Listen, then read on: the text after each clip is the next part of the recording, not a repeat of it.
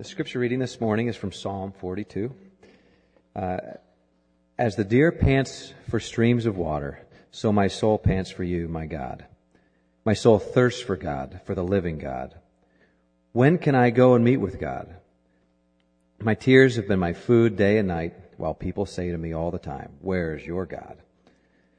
These things I remember as I pour out my soul, how I used to go to the house of God under the protection of the Mighty One, with shouts of joy and praise among the festive throng. Why, my soul, are you so downcast? Why so disturbed within me? Put your hope in God, for I will yet praise him, my Savior and my God. My soul is downcast within me. Therefore I will remember you from the land of the Jordan, the heights of Hermon, from Mount Mizar. Deep calls to deep in the roar of your waterfalls. All your waves and breakers have swept over me.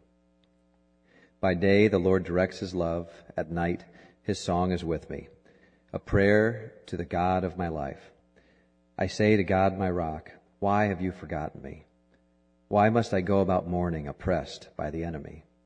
My bones suffer mortal agony as my foes taunt me, saying to me all day long, "Where is your God?" Why, my soul, are you downcast? Why so disturbed within me? Put your hope in God, for I will yet praise him, my Savior and my God.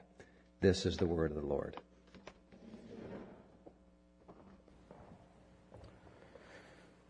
The words that Nate just read are obviously the words of a devoted follower of God. They're the words of a very skilled songwriter. They are words that the church has declared are the inspired words of God, words inspired by the Holy Spirit. Yet I also think they're the words of a man who seemed to be deeply depressed. We often don't think of those going together.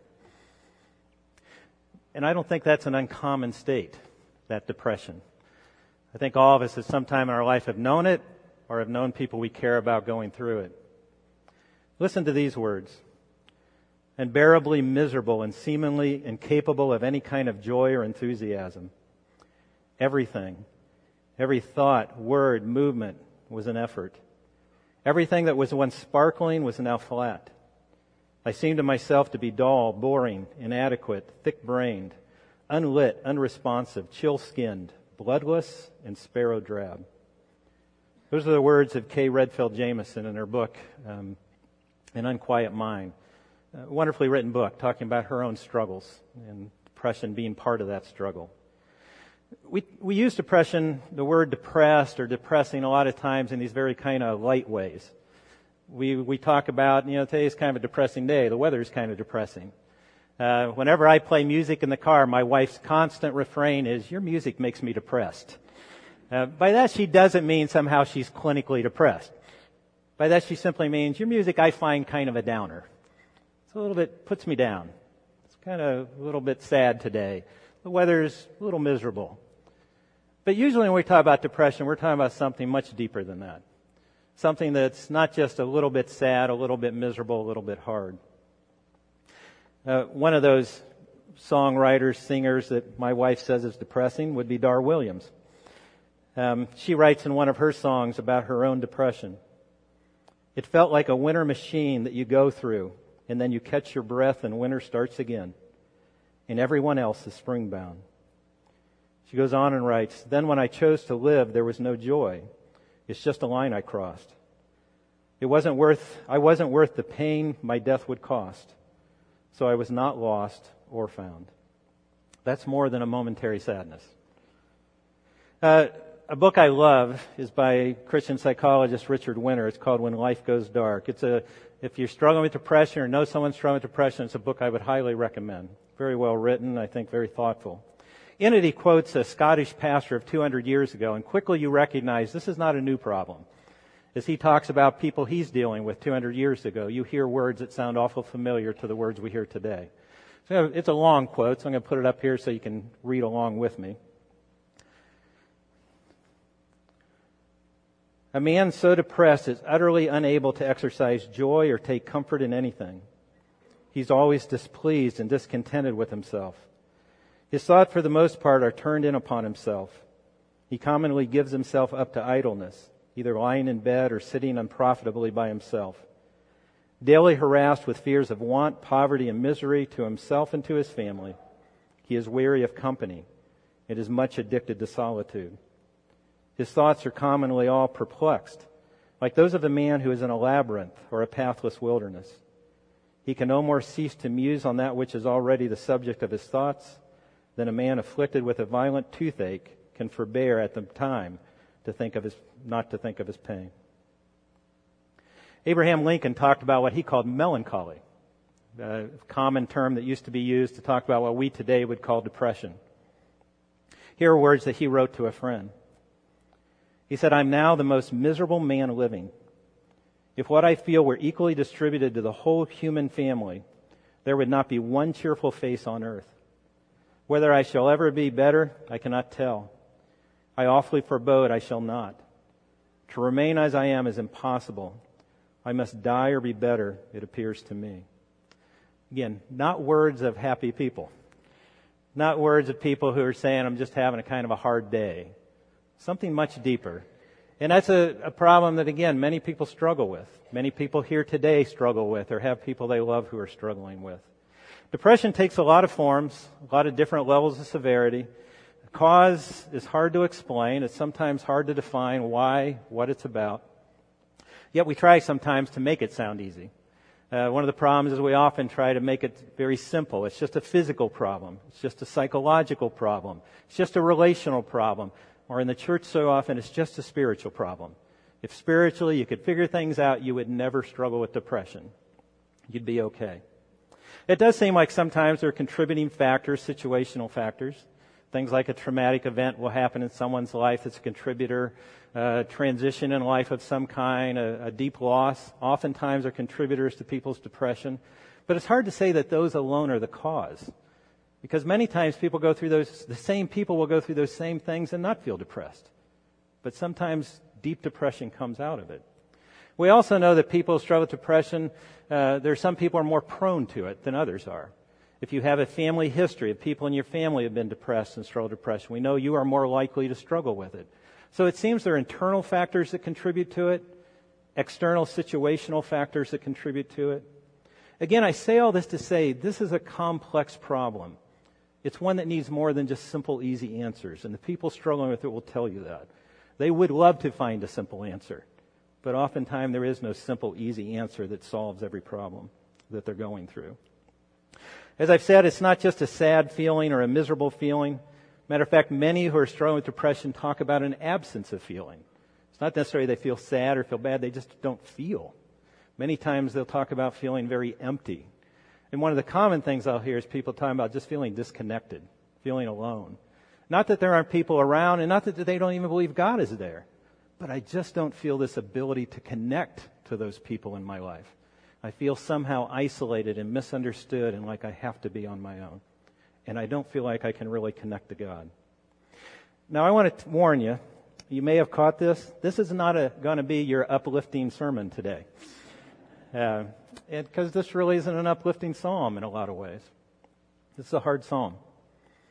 For someone to be diagnosed with a major depressive episode, if you go to see a counselor or psychologist, for them to diagnose you, there are certain symptoms they need to find. They need to find a grouping of certain symptoms before they can technically give you that diagnosis. The two major symptoms are a depressed mood and a loss of interest or pleasure in things.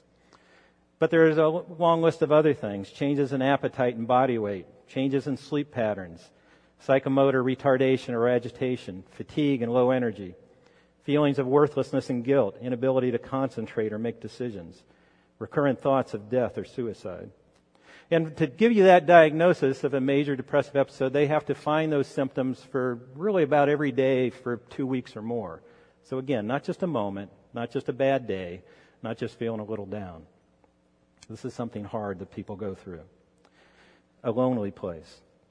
The sad thing is, it's an incredibly common struggle. A lot of people going through it. The World Health Organization has predicted that within 20 years, more people will be affected by depression than any other health problem. Worldwide, it is a rapidly growing problem. Women are said to suffer from depression more than men. I think they do. They think that may be due to some hormonal factors or things like that. It used to say that women were twice as likely to be depressed as men. They've kind of changed those numbers over the years because they've decided that men are just a whole lot slower to say they're depressed or report it to someone or go to a doctor or counselor. But they would still say women probably more often than men. But the truth is, both struggle with it an awful lot. In 2012, an estimated 16 million adults age 18 or older in the U.S. had at least one major depressive episode during the past year. Major depressive.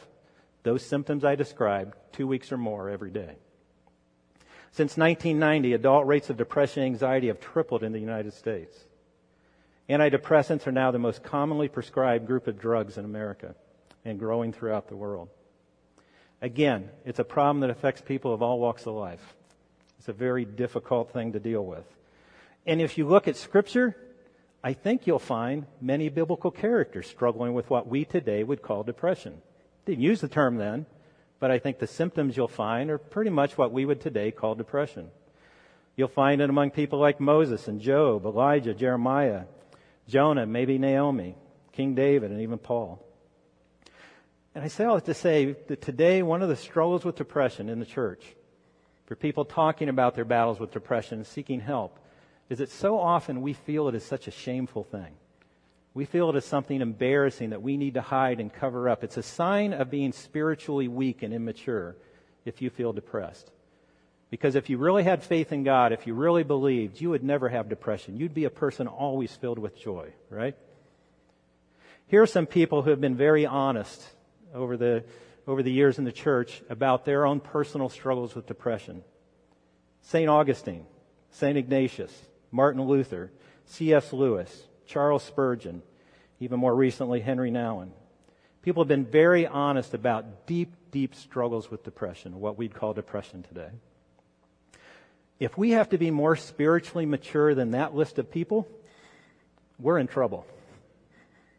Yet those people struggle with depression. Those people struggled with these deep, dark times that they just couldn't shake. Complex things. So as I come to Psalm 42 and 43 today, my hope is not to give you a simple answer to solve depression. It's not, let's look at these two Psalms, and here's your 3 steps, and you will not be depressed anymore. Because I don't think that's what the psalmist is trying to do at all. I don't think he's offering that. I don't think it's meant to be offered, especially out of these Psalms. I do think people are struggling with depression. There's a lot of things you ought to consider. I think you ought to seek medical help. I think that you ought to consider counseling. I think at times you ought to consider medications. I think those are all wise things to do. We are physical beings, psychological beings, relational beings, spiritual beings, but those aren't all separated into clean little categories. They all overlap. They're all blended together. We are people that every single bit of us and the world around us grieves under the weight of sin, groans for that day that Christ will set all things right. Physically, emotionally, relationally, spiritually, everything struggles. And it is right to seek help in all those areas. There's nothing wrong with doing that. It's a complex thing. But I do strongly want to say today, as we approach these passages, that I think Scripture has deep, meaningful things to offer to us as we walk through some of the darkest and hardest, loneliest places of life in this world. It has much that we need, every single one of us, whether you'd say you've struggled with depression or not. We all know what it is to walk through times of discontent, of hard times. We know what it is, like the psalmist, to be someone who is deeply thirsty, someone who's downcast. Scripture has much, I think, to offer to us as we walk through that. So, a couple of things I want to say about these Psalms before we dig in. One thing is, I'm going to approach them like one Psalm, and that's actually a pretty common thing. And many Hebrew manuscripts, 42nd and 43rd Psalm, are treated as just one Psalm. That's because they carry a lot of similar words and phrases throughout. It's also because there are 5 books of the Psalms, 5 sections.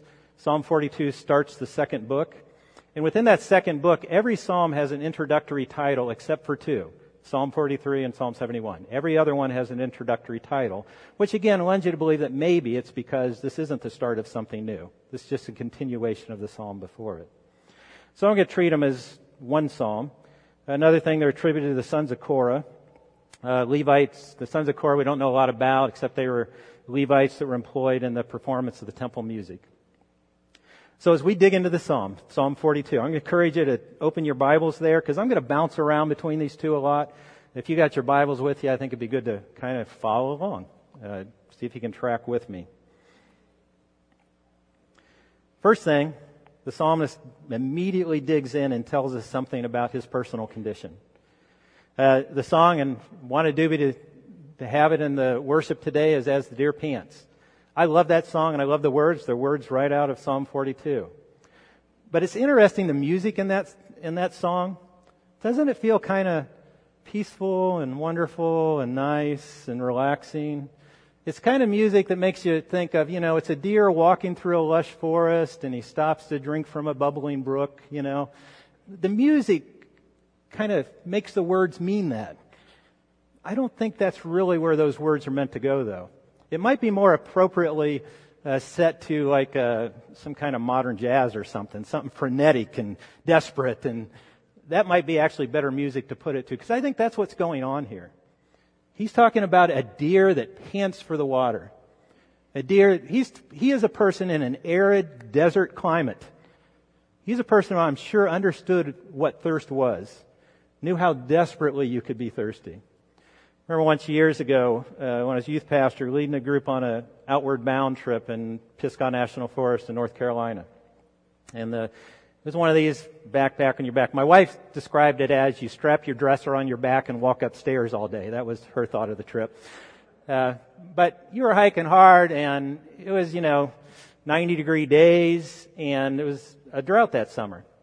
And so the guides, each place that they took us to along the hike that they thought we would find water, we didn't. So one day we just kept going and going and going. We'd gone hours. We'd run out of water a long time ago, couldn't find any more. And they were getting pretty worried. And they were telling me, we may have to abandon our hike and go find public areas to get some water because these kids are going to start passing out if we don't do something. And I remember thinking when they told me that, please do. I would like some water. They pass out or not, I'm going to pass out. And it was, thirst. Understood a little bit of what thirst was. I'm sure I don't even begin to understand the kind of thirst that someone like this psalmist understood. Truly what it is to be on the edge of death. And when he talks about this deer panting for water, I think he understood what it was to be thirsty. Desperate. I'm not going to make it. And he says, like that deer, God, I am desperate to connect to you, to see you, to feel your presence, to know that you're here. Because right now he couldn't, and he needed to. He goes on with some other words to describe what he was feeling. Verse 3, my tears have been my food day and night. Verse 6, my soul is downcast within me. Verse 7, he talks about waves and breakers have swept over me. Some say those waves are God's blessing. It's very possible the waves are actually talking about the hardship of life that is rolling over him. In verse 10, he says, my bones suffer mortal agony. As I talk with people who struggle with depression, often it's a phrase I'll hear, I can feel it in my joints. I can feel it in my bones. It just aches. I just hurt because I'm so depressed. 43 verse 2. He says, why have you rejected me? Why must I go about mourning, oppressed by my enemy?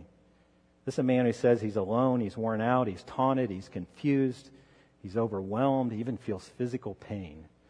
Again, this isn't just having a bad day. This is something that goes much deeper. And what's interesting in this psalm, one of the things I love, there are no signs in this psalm that this has anything to do with his sin or his lack of faith. In fact, I'd say to the contrary, we see signs all over of a man of deep, deep faith. Look in verse 2, my soul thirsts for God. In verse 5, despite his downcast state, he says, put your hope in God, for I will yet praise him. Verse 6, he commits to remembering God. Verse 7, even though he feels overwhelmed by these waves sweeping over him, he still sees God's majesty and God's power in the waterfall and recognizes it. Verse 8, he clings to God at night through his prayers. In 43:3, he seeks guidance from God. But what I especially love are the terms he uses again and again as he talks about his God. He says to God, God who is his rock, his Savior, his stronghold, his joy, and his delight. This is not a man who doesn't believe in God and doesn't love God, doesn't have a strong faith in God. Yet this is a man in a deep, dark place. We need to remember that both of those are possible. They can go together.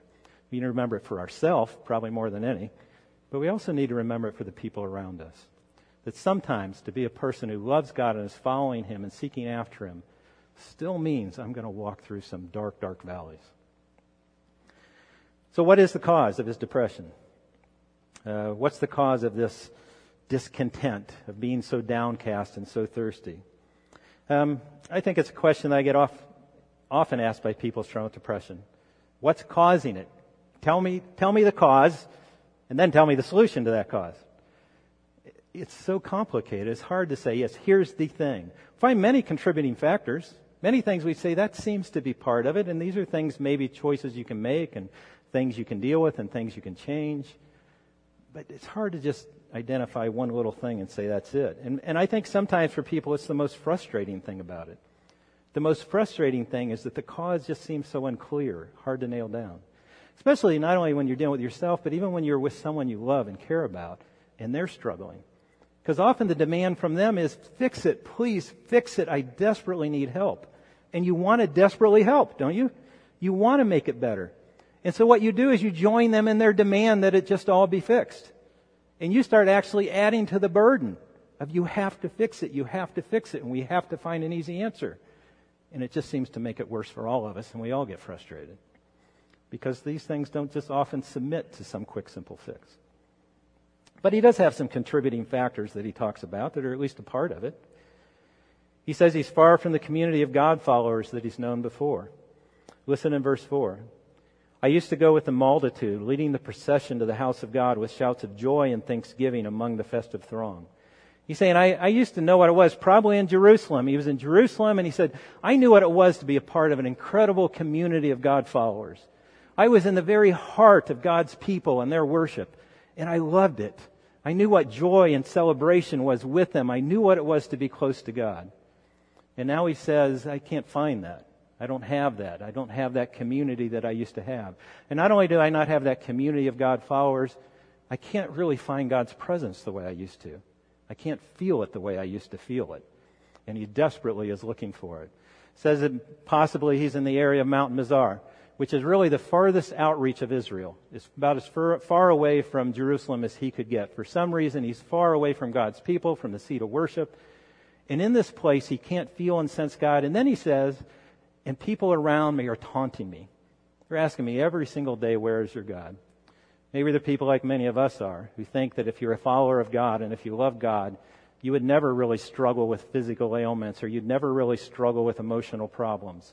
So maybe like us, they looked at him, a man who was deeply struggling, and saying, you must not be a follower of the true God, or you'd be a different person, right? Life would be good and wonderful if you were a follower of the true God. So where is your God? Whatever the reason, he says he's very alone. He's in a tough place. So what does he do? What does he do in this hard place? Some situational factors, some things that he just can't change. So what does he do? Well, I don't want to give, again, here's 3 simple answers and it'll make everything better. It's really not what I'm trying to do. But I do want to say that I think there's some things that the psalmist does that we can learn from.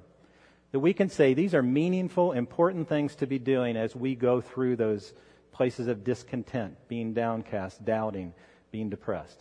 Things we could do that I think are actually helpful, are meaningful things to do.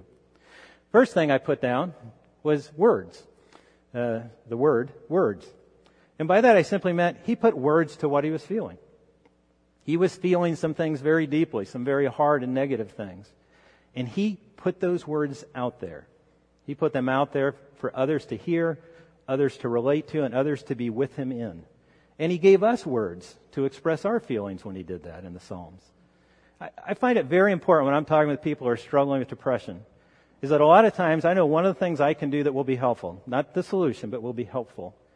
If I can create a safe place and I can develop trust with them, where they will simply begin to put out before me those thoughts that are raging in their head, the thoughts that they're trying to shut off and they're trying to solve and they're trying to make go away somehow because they hate them. If I can make a safe place where they can simply talk about them, they can not talk about them the way we often do in those moments. Often in those moments, if we talk about them with a demand, they stop. I'm trying to do it to myself, and if I'm going to let you in, I'm asking you to join me in making it stop. But if I could be with them in such a way that we move beyond the demand to let's just talk about it, let's think about it, let's feel what's going on, I know that alone, often people's mood will become better. Often things become a little better because I'm no longer alone in the state I'm in. Someone's joined me in it. I think we're people who are made to be with others in the hard places. We're not made to be people who are just alone. And putting words to the hard things with others, I think, is vitally important for all of us to make it through life in this, what is often a hard, dark world. Words in community. So I'll often tell people I'm counseling with who are struggling with depression that I think you need to find other people to talk to. I think you need to find safe people, people you trust, people you care about, and you need to be talking about the things that are going on. And you need to give them permission not to fix it. You need to let them know I'm going to talk to you about it, but it's okay if you don't solve it. I just don't want to be alone as I go through it. And again, I would say that is incredibly helpful for people. Doesn't solve it all, but incredibly helpful for people. I also think it's important to do as the psalmist did. He not only put words to it before others, he put words to it before his God. He expressed what he was feeling openly and honestly before his God. I think that's also an important thing that we all need to be doing as we go through hard, dark places. A book I'll often recommend to people, I recommend to all you, I love it, is a book by Ann Weems. She's a poet who wrote Psalms of Lament. What she did was she wrote her own personal Psalms of Lament modeled after the biblical Psalms of Lament. And so it's just a book full of her poetry, of kind of her struggling with life. Just putting words to it. Putting words to life's realities, the hardships, the blessings, the sightings of God, the expressions and feelings of his absence. She just puts the words out there. She puts the words out there before us, but she also puts the words out there before her God. I think that's a helpful process. Sometimes writing is helpful because it slows us down. It makes us actually think about the words we're saying and remember who we're saying it to. So again, put the words out there. I think the words matter. I tell people, I think it's good to put words to it, but you do need to think sometimes about who you're putting the words out there with. Not everybody's a safe person, right? We do need to put them out there with people that we think can be with us and hear us and not just always try and make it go away. But we also need to be those kind of people for others. Henry Nouwen, who was very public about his own personal struggles with depression, wrote this about the kind of people that were very meaningful in his life. He said, when we honestly ask ourselves which persons in our lives mean the most to us, we often find that those who, instead of giving much advice, solutions, or cures, have chosen rather to share our pain and touch our wounds with a gentle and tender hand. The friend who can be silent with us in a moment of grief and bereavement, who can tolerate not knowing, not curing, not healing, and face us with the reality of our powerlessness. And I love that phrase. Who can face us with the reality of our powerlessness. That is a friend who cares. I think there are times to give advice, and there are times to challenge, and there are times to teach. But when it comes to depression, I think those times have to grow out of sitting with people in their powerlessness, being with them in the struggle, trying to understand and feel with them, and giving them the freedom to feel with you, before those words have much meaning. So words, put his feelings to words. But he does more than that. He does more than just put his feelings to words.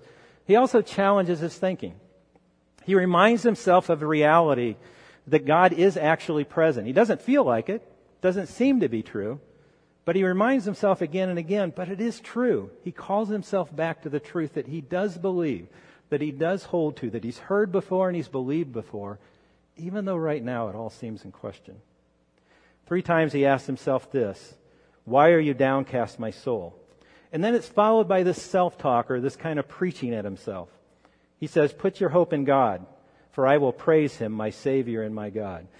Why are you so downcast? And you know how it is when you're going through those times. It's sometimes just like, what is going on with me? Why can't I shake this? But then he says to himself, but this is still true. I will put my hope in God. The day is coming where I will praise him. This is still true. God is still here, and God is still a God worthy of praise. I know it to be true. Holds on to the truth. He remembers also the past times that he's gone through. Maybe right now I can't feel God's presence, but I have.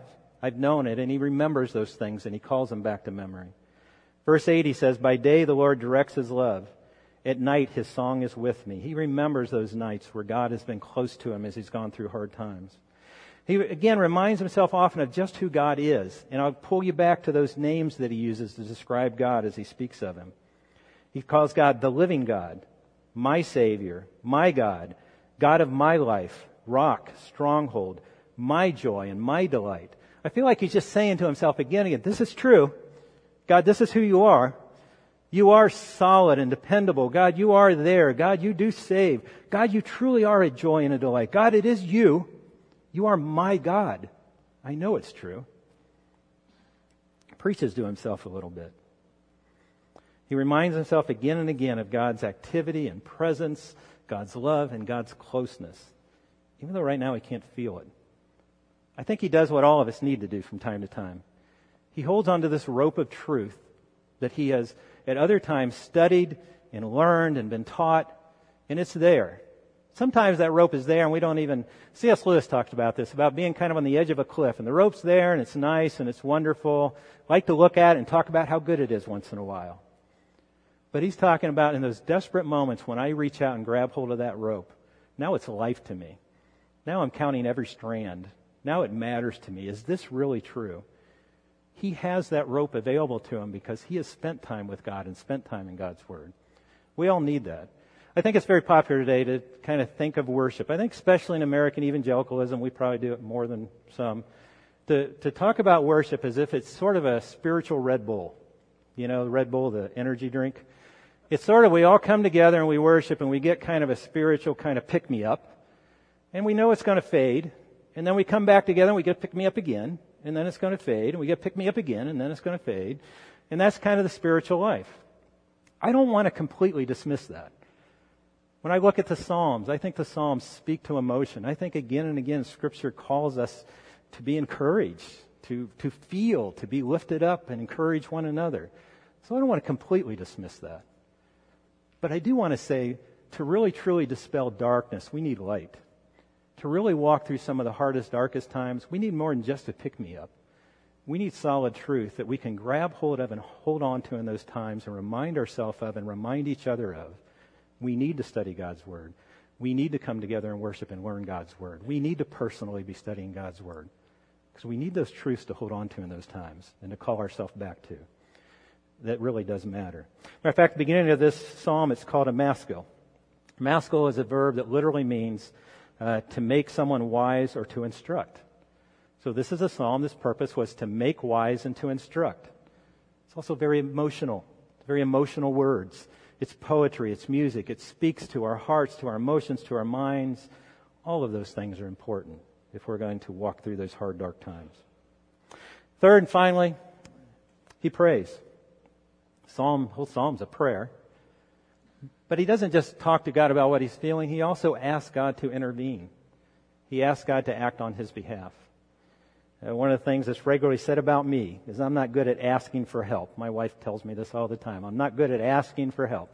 She's constantly telling me, ask somebody. I'm like, I don't want to be a burden. I don't want to make them uncomfortable.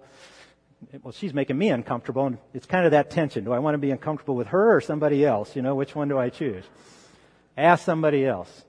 We're the same way a lot of times with God. We are slow to ask. We are slow to go. We feel like somehow we got to figure it all out and get it all together. And then, God, let's go kind of sweetly say, it'd be nice if you'd support me in this. Rather than, God, I desperately need, would you please act on my behalf? He identified his deepest need. He thought through it. He knew there were things that needed to change in his situation, but at the very heart of it all, he needed God. He needed to know God was there, to feel God's presence, to be close to him. And he asked for it. 2 Corinthians 7, Paul talks about a time of a really deep struggle in his own life, in the life of the people he's with.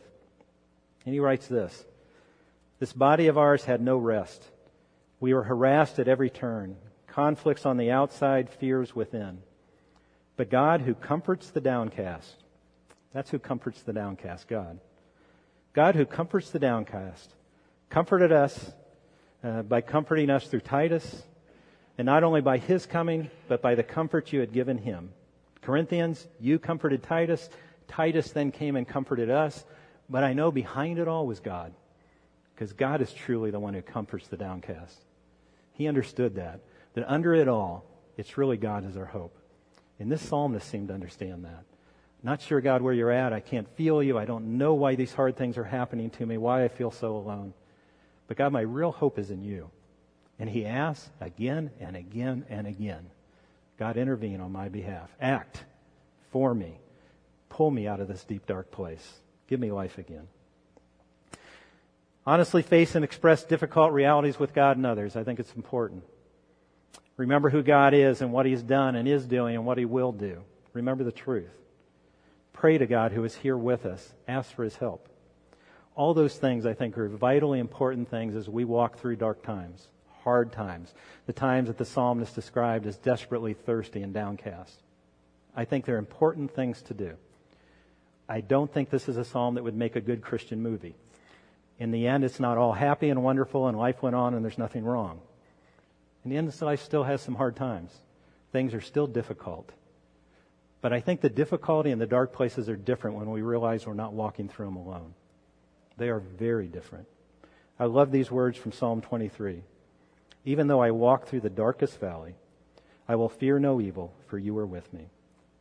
Our hope isn't always in finding the answer. Sometimes our answers, and that's wonderful when we can find them. Sometimes our hope is in just knowing that we're not alone, remembering and seeking out the presence of God and drawing close to him. Sometimes others help us to do that. Sometimes we have to go directly to him. But remembering we are not alone. One of the things I find with people I talk to struggling with depression all the time is it is natural to want to kind of pull in our boundaries. If life feels overwhelming and dark and just too much, it's natural to say, I need to make my world smaller. Somehow I need to separate from people and from activities and from everything that I do and make my world smaller, because it kind of makes sense in your head, doesn't it? If I make my world smaller, my reality smaller, then I can manage it and I can handle it and it'll be okay. I don't think this psalm calls us to that. Matter of fact, I tell people regularly who are trying to do that, the one thing I will guarantee you, if you do that, your depression will get worse. It is the worst thing you can do. It's not that sometimes there aren't some things you need to step out of or things you need to change. But you need people in your life. You need activities still to stay in your life. Even though they feel overwhelming, don't just pull in. Stay there, but while staying there, look for help. Look for help sometimes medically, sometimes in counseling. Look for the community of God. Absolutely ask your God and seek him out. Stay there, but realize you're not alone. Let's pray. Father, how thankful we are for the reality of the Psalms. A reality that sometimes is filled with hostile environment, a situation that's difficult. Father, with feeling alone in your absence. Father, a place that sometimes just feels like it's hopeless and beyond us. But I'm also thankful, Father, for the Psalms, that they remind us that you are there, that you are active, that you love us, you are close by always, even when we can't feel you. That day and night you watch over your children and you care. Father, I thank you and I pray that you'd help us to live well in those dark times by remembering the God who is with us. In your blessed name, amen. Will you please stand as we respond in worship?